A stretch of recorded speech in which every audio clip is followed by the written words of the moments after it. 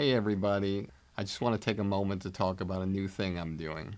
Over the years, many of you have reached out to me telling me how much you love the podcast, but also wish there were more personalized takeaways and more in-depth interactions with our guests to hear what they think about comedy. This is why I'm now launching my new digital academy, Blueprint for Success. With exclusive interviews and comedy philosophies of stars and industry veterans, personalized versions of the industry standard podcast, commercial free, and one-on-one coaching time with me. Blueprint for Success will give you the powerful tools that will take you up the elevator beyond the competition and reach the highest possible levels to achieve your dreams. Whether it be stand-up, sketch, improv, acting, writing, producing, directing, hosting, radio podcasting, social media influencing, or even if you want a career behind the scenes as a manager or an agent. Now I'm here to help, personally. We'll go on an express train of comedy and entertainment like nobody else has before. You can find out more about Blueprint for Success and the comedy business on my website at barrykatz.com. Together, we'll take your career where you want it to go. Just don't waste time. Make use of every second. And if it's not watching something in the theater, it's watching something on cable at home. Watching television, knowing if you're going to be a casting director today, you have a lot to watch and a lot of actors to learn. And go to the theater, please. Go to the theater.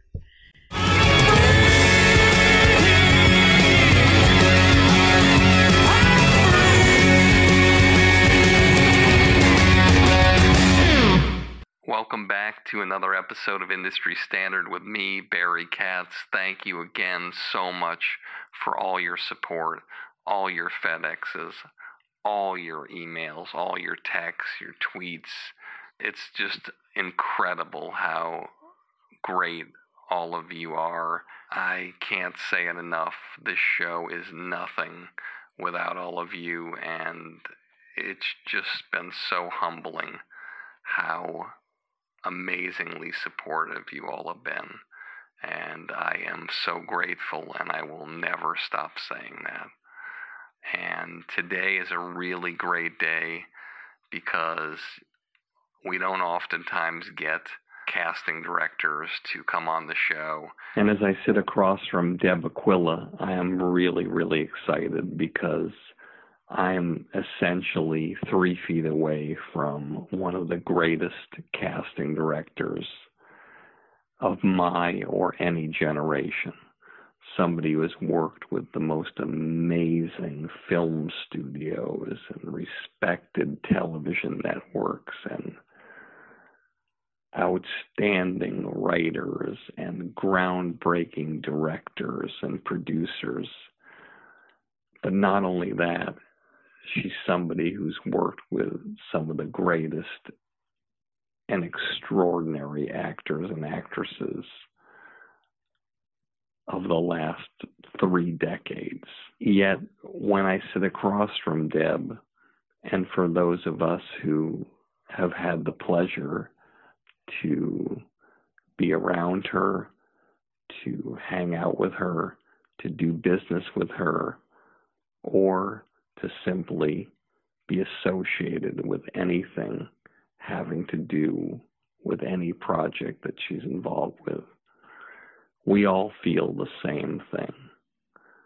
We feel that this is somebody who is grounded, who works in the trenches of the Hollywood system every day, yet she's on the side of the actor.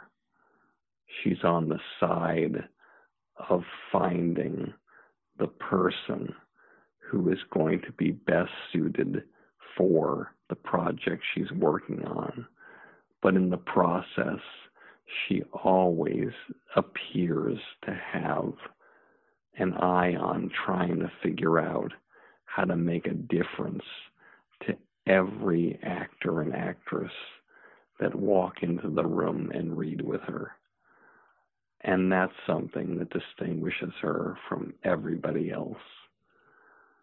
She is just a person who it almost feels like every time you're with her, she shares the same excitement and enthusiasm and butterflies and anxiety and drive that she had when she first started in the business.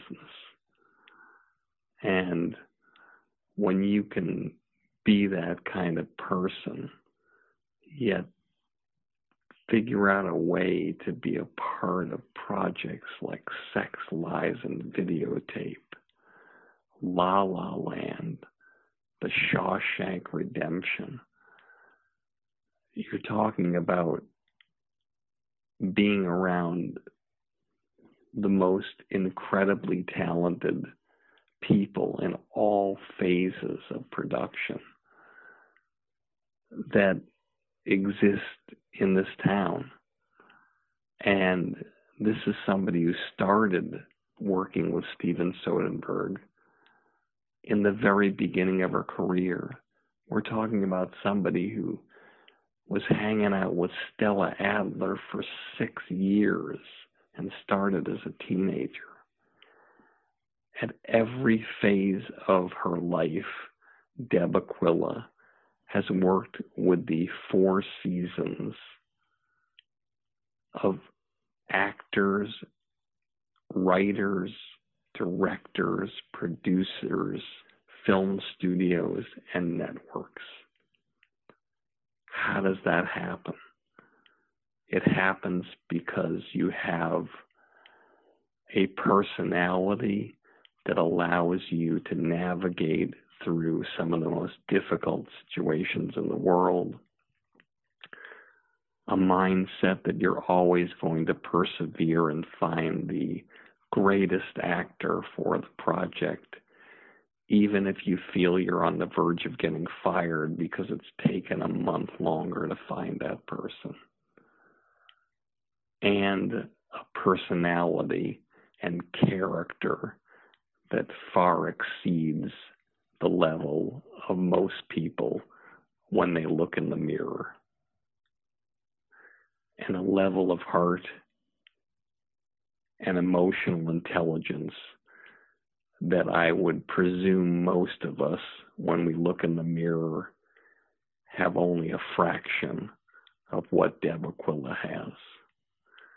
And so, as I sit here about to interview her for this podcast, it seems pretty clear to me that she's the kind of person that lives with the philosophy that no matter what happens, if the movie or television show she's working on turns out to be one of the greatest in history, or turns out to be something less than what she anticipated it would be, when that project is finished, she has the mindset where she cleans the slate and she starts over 0-0 with the same intensity that she did when she started the previous project. And if you can figure out how to have the kind of qualities that Deb Aquila has and how she navigates with some of the greatest people in her profession, if you can do that in your profession, I can tell you, I can assure you that you will have the opportunity to have the kind of career that Deb Aquila has. Here we go in 3, 2. This show will have laughter. I got everybody pregnant with Barry Katz and semen. I'm not comfortable with the tone this is taking. If you're undeniable, you will not be denied. If you want to be successful in show business, you get yourself a Jew white manager like Barry Katz. Being a manager is just turning no's into yeses. Creating holy shit moments. Undeniable. You fucking firing me up, Katz. I love this man. Is there anything else I should know? You're on. What? Now? I'm on the air! Barry Katz. Back in the house. Let's do this. Obviously, in every profession, we all want to be like brain surgeons and never make mistakes. Mm-hmm.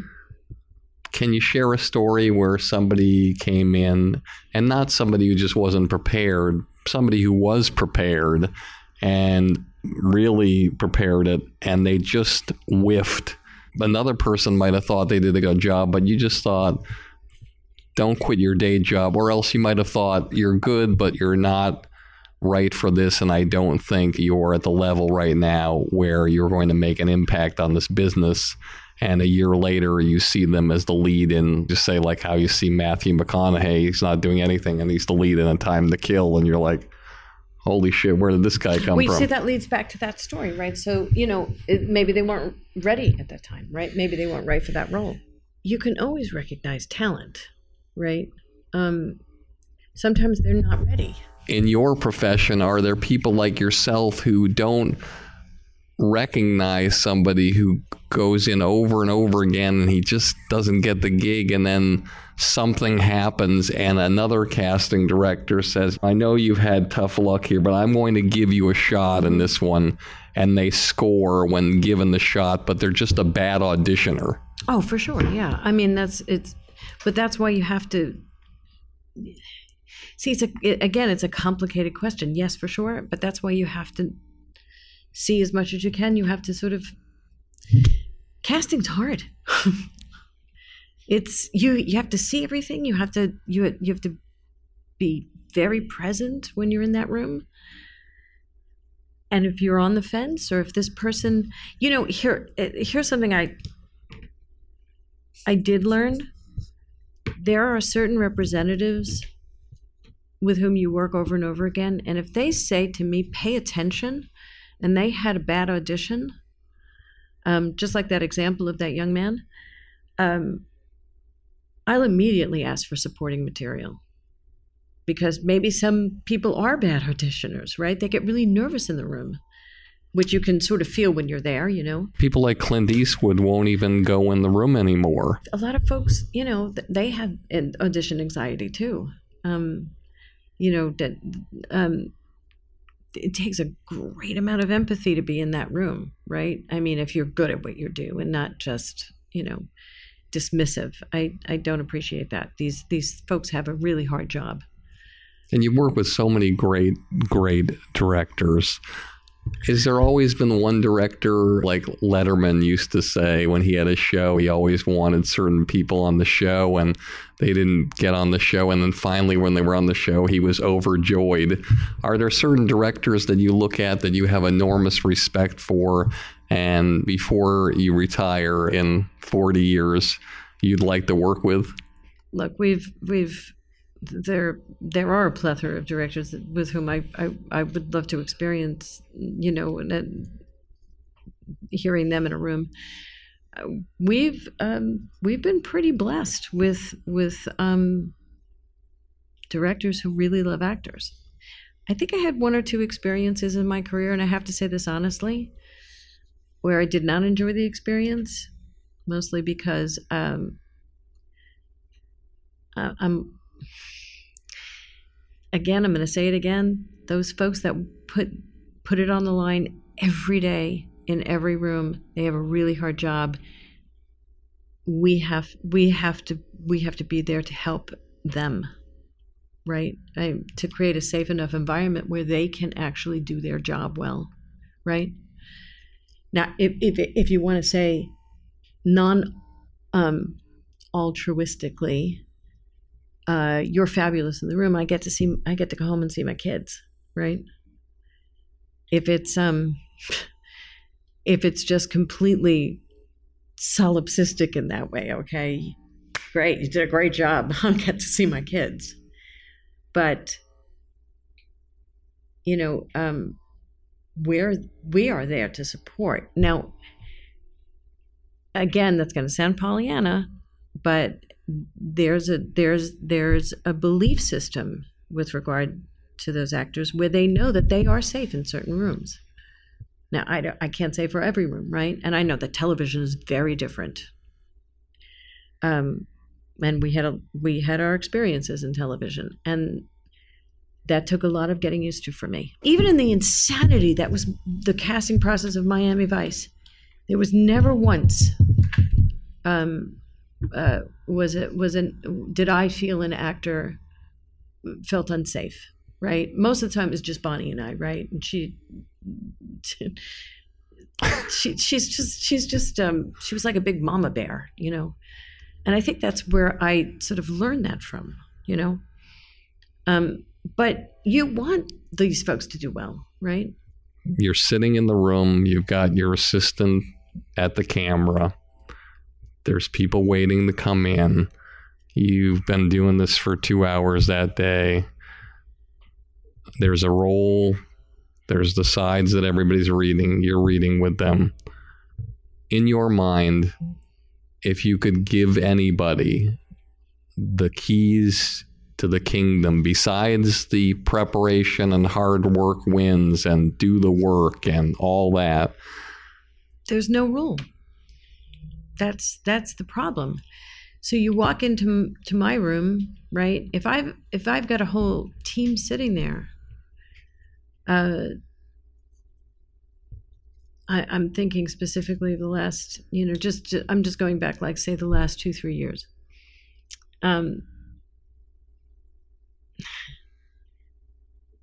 You know, for somebody like Damien, right, on La La Land, it was, again, one of those experiences that was joyful, right?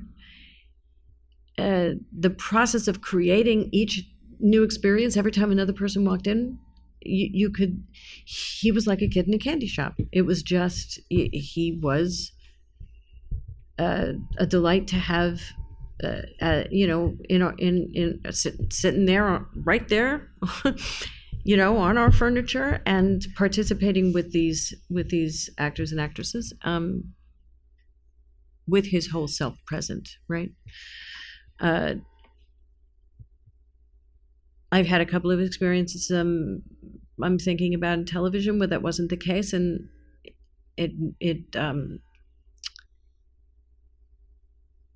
my protective energy became stronger towards the actors in response to that energy, right? And then I got a little mad, right? Because I didn't appreciate that from, you know, sort of a dismissal, you know. They might not be right for the role, but, you know, they're good at what they do. So have a little respect, right? If I feel like there's an actor that comes in my room and I feel they're being obsequious, that's a trigger for me. I don't like it, right? I really just want you to, come on, let's make the meatloaf together. Let's do this, right? You know what I mean? I'm be polite, be respectful. If you, there was a very difficult movie we were doing, emotionally difficult, and I would make sure, especially if I had my team, you know, producer and the directors, you know, in the room, since I always read with everybody and I have somebody behind the camera, right, that's right there to make sure everything is running smoothly. For that particular movie, I would go out to the waiting room myself. I'd make sure that people were okay, right, if they need anything. And I would walk the actor in myself.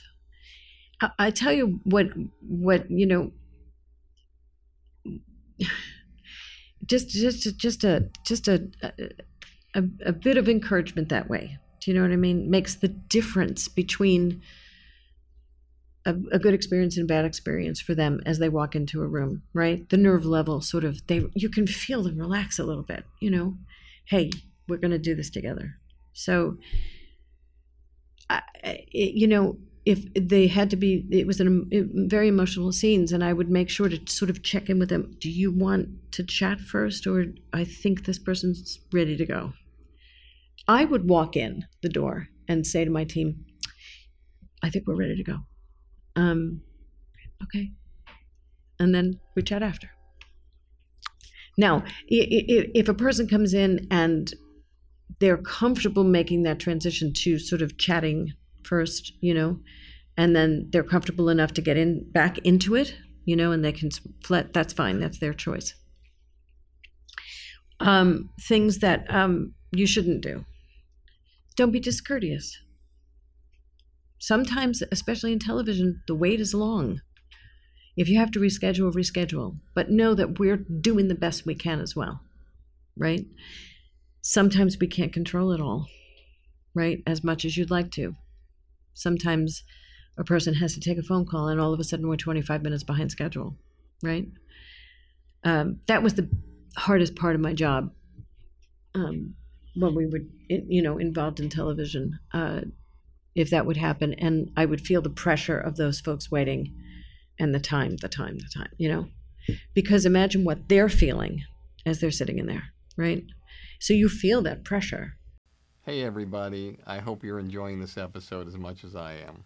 If you made it this far and you haven't fallen asleep yet, then you must be the type of person who's serious about having a career in the comedy business. That's why I'm offering you my Blueprint for Success, a one-of-a-kind all-access pass into my knowledge and experience after over 40 years of working with the best of the best in this crazy entertainment industry. I'll tell you all the stories, all the philosophies, give you all the great special guests, and even give you one-on-one private consultations to help you expand, enhance, and skyrocket your comedy career. Just go to barrykatz.com and click on Blueprint for Success to learn more about my groundbreaking digital academy that I've created just for you. With it, we can take your career so far that one day, instead of listening to this podcast, you'll be interviewed on it. Do you like it when somebody walks in and makes that original joke that lightens the mood before it starts, or do you prefer they don't do that? It all depends on the situation. Sometimes they come in and they make a joke just when it's so tense, and you're like, oh my God, thank you. And everybody, and it lightens the room up, but I think they have to read the room as much as we have to read the room. What I tell everybody is this. The bottom line is, and again, please shut me down. It doesn't matter whether you tell a joke up front or you don't. Doesn't matter if you talk afterwards or you don't. If your performance, when you start your first word until you finish your last word, is better than everybody else that's auditioned, and everybody in that room believes you're better than everybody else that auditioned, it doesn't matter what personality you had at that point, because at that point they're looking for the best athlete available on the board. Well, I'm going to say yes and no. Yes, we're looking for the best actor. We're looking for this, we're looking for that particular role. Yes. But as I said previously, I'm also casting my set, right? And there's just too much money at stake. But you can always have the meeting with the person afterward just to see how they are as a person. Well, yeah. And a lot of these people we know, right? I mean, we know them for years, right? So, and if they're new, you definitely sit down before, right? And meet with them and talk with them. And the directors do that too. Here's what I don't like. When you come in and willfully do something to distract, right? I got a lot of that on Primal Fear, especially because young folks, the young gents that came in, if they weren't prepared, it was like they would do this little, like, look over here. Don't pay attention to the fact that I'm really not prepared. And that really wasn't good. One of my favorite audition stories, and it's not even involving a show that you would say is real acting. And it doesn't involve somebody who's a household name, but I'll never forget it. A guy who created the show Punk'd, Jason Goldberg, he auditions all the actors that do these acting behind the scenes where there's only one take. You only have one shot to sell it. That's funny. And these people are pranking somebody and they have to act the part. And like you say, I was calling about this actor named Kirk Fox, who is in his 40s. And he said, he's too old. I said, just have him come in. Please just have him come in. And Jason's process for these shows is The person just is sitting in the room. He walks in, he shakes their hand, he sits down, and he says, "Tell me a story." Oh, yeah, sure. And so I don't know where that originated. And they'll tell a story. And if they act out the story or they tell the story in a way that's so magical and special, he'll hire them. So Kirk Fox is waiting. He's waiting, and you talk about the wait. It was a longer wait than normal. He's sitting in this office. Finally, Jason Goldberg comes in. He shakes his hand. He sits down. He says to Kirk, "Tell me a story." And Kirk looked at him and said, "You tell me a fucking story." And Jason Goldberg stood up. He shook his hand and he said, "You're hired." I always think that when you're doing something and you're going into a room, not only do you have to work hard, but you have to make a choice. You have to make choices to how you read the script and how you interpret the script, and you have to take risks. And Kirk Fox, even though it's not a straight acting job, he took a risk. He could have lost the job immediately, but he got the job. And I think a lot of actors need to take those risks. I agree with you. Edward certainly did that in Primal Fear. I have to say, going way back, when a young Brittany Murphy, a young Adrian Brody, these young folks in New York as they were coming up, that would happen a lot. There was a lot of that fresh sort of take on what they would do, and they were so unique to their own persona, who they are, was so unique that it already gave it a different spin. So I kind of believe that you want to know the playground you're in, right? So that you know where you are now. Okay, so I can hear like a lot of actors thinking, yeah, but I don't have the script, right? So how the hell am I supposed to build this world from the sides? There's a way to do it where even if you're wrong, you've made a choice. So you build your house and then you get in there and you start decorating, right? But you have to do it from the bottom up, right? And you really have to do it.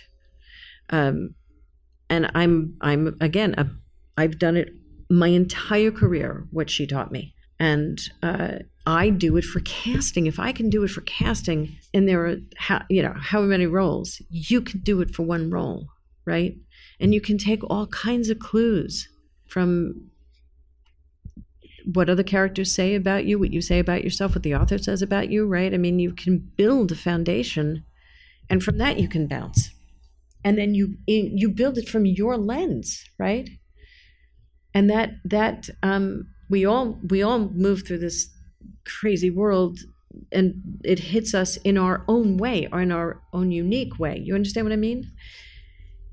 As long as you do justice, I'm not saying personalize it in that way and use substitution. I'm not a fan of that. But as you honor what is written, right, and you try to honor what is written and what that message, what that author spent how many years writing, right? But you're seeing, we all move through time and space in a different way, right? As long as you do that foundational work, make it yours and go. You're involved in one of the greatest films of the last decade, or at least it was just so interesting and unique in La La Land. You're a part of this special group of people. Presumably, you're either in the Academy Award theater or you're watching at home, and something happens that has rarely, if ever, happened to anybody in the world, let alone a casting director or actors or actresses. The universe, funny. So Trisha and I are Academy members, right? And Trish, we sort of decided, hey, you know what? And we've never done this before. Well, that's not true. I did it once before on Shawshank, I think. We put in, and Primal, so I lied. So you see, there it is, fake news. So we put in for the lottery, right? And then we forgot about it. And we both got the lottery at the same time. So you had, like, our offices were all next to each other, right? We're on Hollywood and Vine in the old Taft building. And you could just hear like one like, right? And then you hear like from the other, right? And then we come running into each other's rooms, and like we got the lottery, and oh my God! So we each have 2 tickets, and it occurred to us pretty much at the same time. Holy shit! Let's all go, and so we did, and we decided to get dressed at the office. So we all met at the office, and we all got dressed and got ready at the office, and then hopped into Trisha's car, and off we went. We could have walked. We're a mile away. So we did, and then we're in there, and we're just having a great time. And then that event happens. And it was the strangest damn thing, right? I mean, we just were so, it was very confusing as well. And so you're hugging each other, jumping up. Well, no, I mean, we stood up, and then sort of from where we were sitting, like we were in, we could see sort of the wings, and there was a lot of activity with, gals and guys with headsets. And I thought to myself, oh no, please, no, right? It's the first thing I'm thinking of, right? And I look at Trisha, and she's already up, right? And I know I'm sort of already, and we're sort of, and then, it happens. And then Jordan, right? I mean, elegant, classy, right? So, grace under fire. He takes it, and he hopes that the cameraman will see it, and the camera person does see the card, and he said, well, we didn't win, you won. And so you're leaving the venue with complete confusion, and we're sort of like, what just happened? What happened? And we actually had to go home after we went, and saw everybody at various places. We basically had to watch it back, because I think it's very different when you see it on television than when you're actually right there. Hey everybody, let me remind you one more time about my new Blueprint for Success. It's a project I've spent months and months working on just to help you jumpstart your comedy career and beat the competition. Whether you want to do stand-up, sketch, improv, acting, writing, producing, directing, radio, social media influencing, or even if you want a career behind the scenes as a manager or agent, Blueprint for Success will give you all the tools you need to take your career to the highest levels. With exclusive interviews, my top 50 commercial-free episodes from industry standard, one-on-one coaching with me, and unprecedented access into my knowledge and experience from over 40 years in this crazy business. I guarantee you that with Blueprint for Success, you'll become the creator you've always dreamed of becoming. No one's asking me to do this. I want to do it because I want to help you become truly undeniable. So just go to barrykatz.com, click on Blueprint for Success, and start your incredible journey today. I truly can't wait to work with you to help you change the trajectory of your comedy career forever. All right, I want to go way, way back. Take me back to where you grew. I'm being hypnotized. Way back. Take me way back to where you grew up. Was the socioeconomic dynamic? I know you talked about your dad not having a lot of money. And what was your first inspiration of getting into the business? And how did you end up meeting Stella Adler, one of the most legendary people in the business? This lady, this wonderful educator in this high school in Brooklyn and 60th Street and Bay Ridge, and there she is. Smart as a whip, this one. And let us dream. She let us dream. I said that to her at brunch a couple of months ago. I said, you let us dream, and I want to thank you for that, and I hope you're still doing that for the girls that are there. And from this, when I sort of look at where a lot of these careers of these young women are going, I think she's still doing a pretty good job. Brooklyn back then was different than it is now. It was kind of a magical place to grow up, and it was a really hard place to grow up. It was pretty factionalized. You know, as a young woman growing up in different areas of Brooklyn, you learned.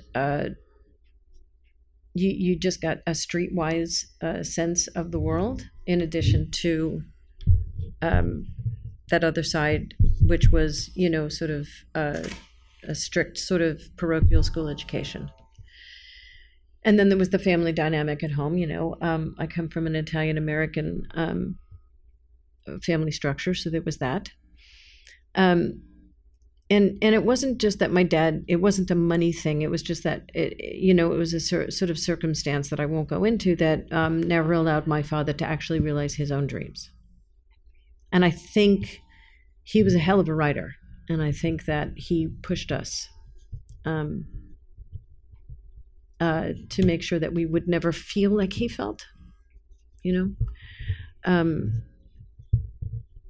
So when I went to Bishop Kearney, I made damn sure that I explored everything that they had to sort of offer us, as most of these very amazing women, these strong women, did. I got into NYU.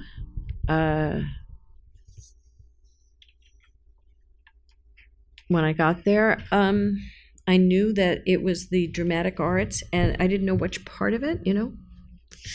And when you enter Tisch, there were 5 different sort of schools that you could study at, and it was recommended to me by one of my advisors that I auditioned for the Adler Conservatory, and I had no idea what they were talking about, right? It was, I think at the time, it was Circle in the Square, Strasberg, Adler, and there were 2 others, Ron Argelander's Theater Without Walls, I think it was called, and then there was one other, I can't remember. And I auditioned for Stella, and I was so young. I was 17, and I walk into this room, and there's this woman sitting in a throne, which to me was absurd. Think about where I was raised, right? So I didn't, that looked so, we were in this odd room, and there was this throne, and she looked incongruous to the rest of her surroundings, and I thought to myself, where the hell am I, right? But I was also nervous, and I did this monologue. I don't remember any of it. Except that I do, you know, Stella was a beautiful woman. She was very tall, and she had these dancing blue eyes. They sparkled like diamonds. And I remember she must have thought I looked like an alien. I had a very, very thick Brooklyn accent, very thick. And, you know, it's sort of the Red Hook and the Bensonhurst, right? And she said to me, she's sort of zeroed in on me, and she said to me, who are you and why are you here? And why should I accept you into my school? And I don't really remember what I said to her because I was so scared. But I do remember standing because she was on this throne, and she was like, so I needed to stand and sort of show her, right? Everything that Virginia Lake had taught me, right, was I think I can do well here. I think I'd like to learn from you, and I think that I need to get out of here because you're scaring the shit out of me. And we had this exchange, and then she asked me to do the monologue again, and she asked me if I knew what it was about and what I thought thematically it was about, and that I could answer. Then I felt like, okay, I'm home. You want to talk time and place? You want to talk themes? You want to talk about the author? Because I know, I read all about it, right? And those dancing eyes, then she smiled. And I thought, okay, I can do this. And then I did it again, and then I needed to leave really fast. And then she called me back and she asked to sit with me and talk with me.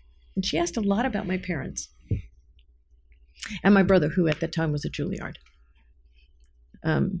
He's now the provost of a university. So Dad and Mom did okay.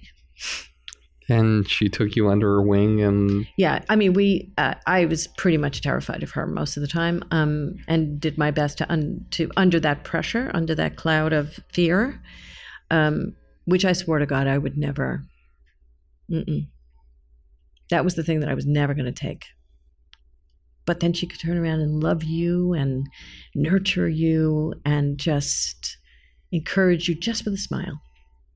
So how did you know that casting was for you? I didn't know who Stella was. I didn't know anything.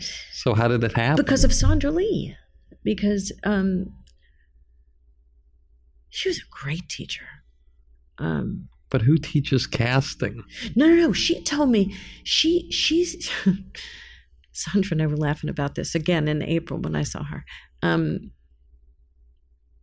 She just had this instinct. She said, "I think you'd be good, kid. I think you'd be good in this job." But you still had to get a job somewhere. Well, no, she set me up with Bonnie.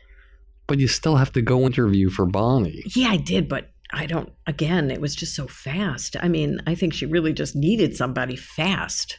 Because back then, instead of a computer, you had boxes and boxes of headshots and videotapes all over the office. Boxes, headshots, binders, which I still keep today, even though Trisha tells me I shouldn't.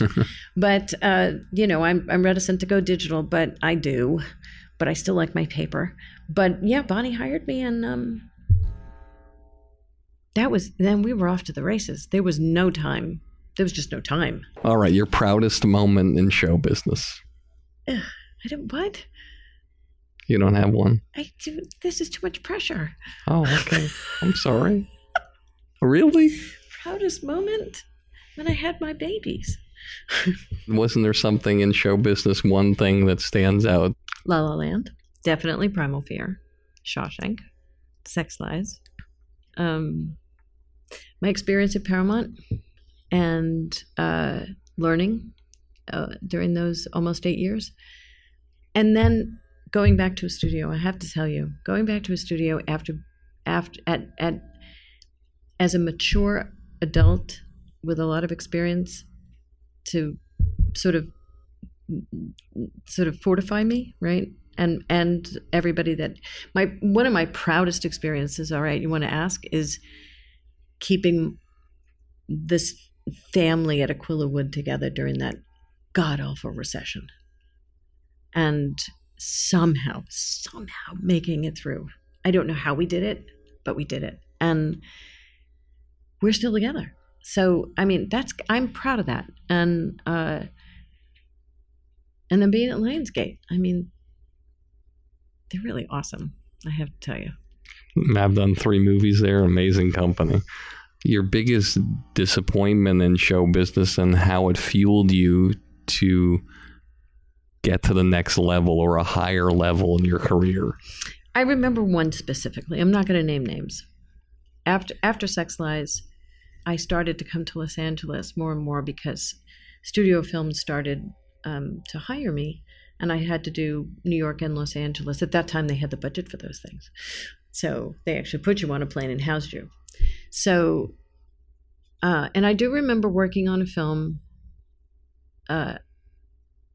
Again, I didn't know this place at all very well, right? It was all New York all the time. And I do remember an experience where it was the first day of the first round of sessions, and it was the actors they just weren't being respected the way I thought that they should be. It just didn't happen that way in New York. And I got a little upset and I was very disappointed by the behavior. And so I said something. I was really, again, 30, I must have been in my early 30s. And to see an actress, a talented, very well-known actress, being dismissed, that was a low point for me. Because I couldn't do anything in the room to protect them. But I could when they left, and I did. Last question. What advice do you have for the young actor or the young actress trying to make a difference and take their career to the next level? And also, what advice do you have for the young person who wants to be a casting director and wants to break into your profession, and how do they do it and get to do the kind of significant work and work with the kind of directors and actors that you've been a part of? As far as the actor-actress side, to just, here's something that I would want to say to actors and actresses. Dancers dance every day, and musicians practice 3 to 4 hours a day, right? If you are not in class, right, at least once or twice a week, you're doing yourself a disservice, right? No, and nobody, you have the right to act. Nobody has to give you permission to act, right? So just, you take it on. You empower yourself, and that it's either by class, right? Putting up plays. There is a great theater scene in Los Angeles. I can't stand when people say theater in Los Angeles. I'm a New Yorker and I say that. So, right, and you have the ability today, which didn't exist 2 years ago, of creating your own content. In any way that you're going to chase that dream, do it. And for the young person who wants to be a casting director? Intern, know your film history. Boy, I'm going to sound like a real old lady when I say this. Don't waste your time. Just don't waste time. Make use of every second. And if it's not watching something in the theater, it's watching something on cable at home. Watching television, knowing if you're going to be a casting director today, you have a lot to watch and a lot of actors to learn. And go to the theater, please go to the theater, because that's when you're going to learn about acting.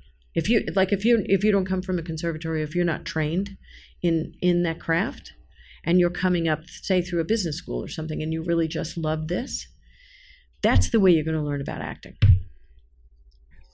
Deb Aquila, I'm so grateful that you came here. It meant a lot to me. Thank you so much. Our audience is going to be blown away by this. Really, they will be. Thank you so much. As always, this has been Industry Standard with me, Barry Katz. And if you like the show, tell all your friends. And if you don't like the show, tell all your friends.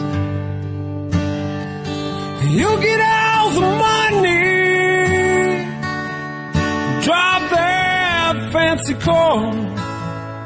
All the people love you, 'cause you're going far. Life is for the dreamers. They have all to gain. It's never quite over till it all feels the same. You pick your own poison, dig your own grave down in the valley. A fortunate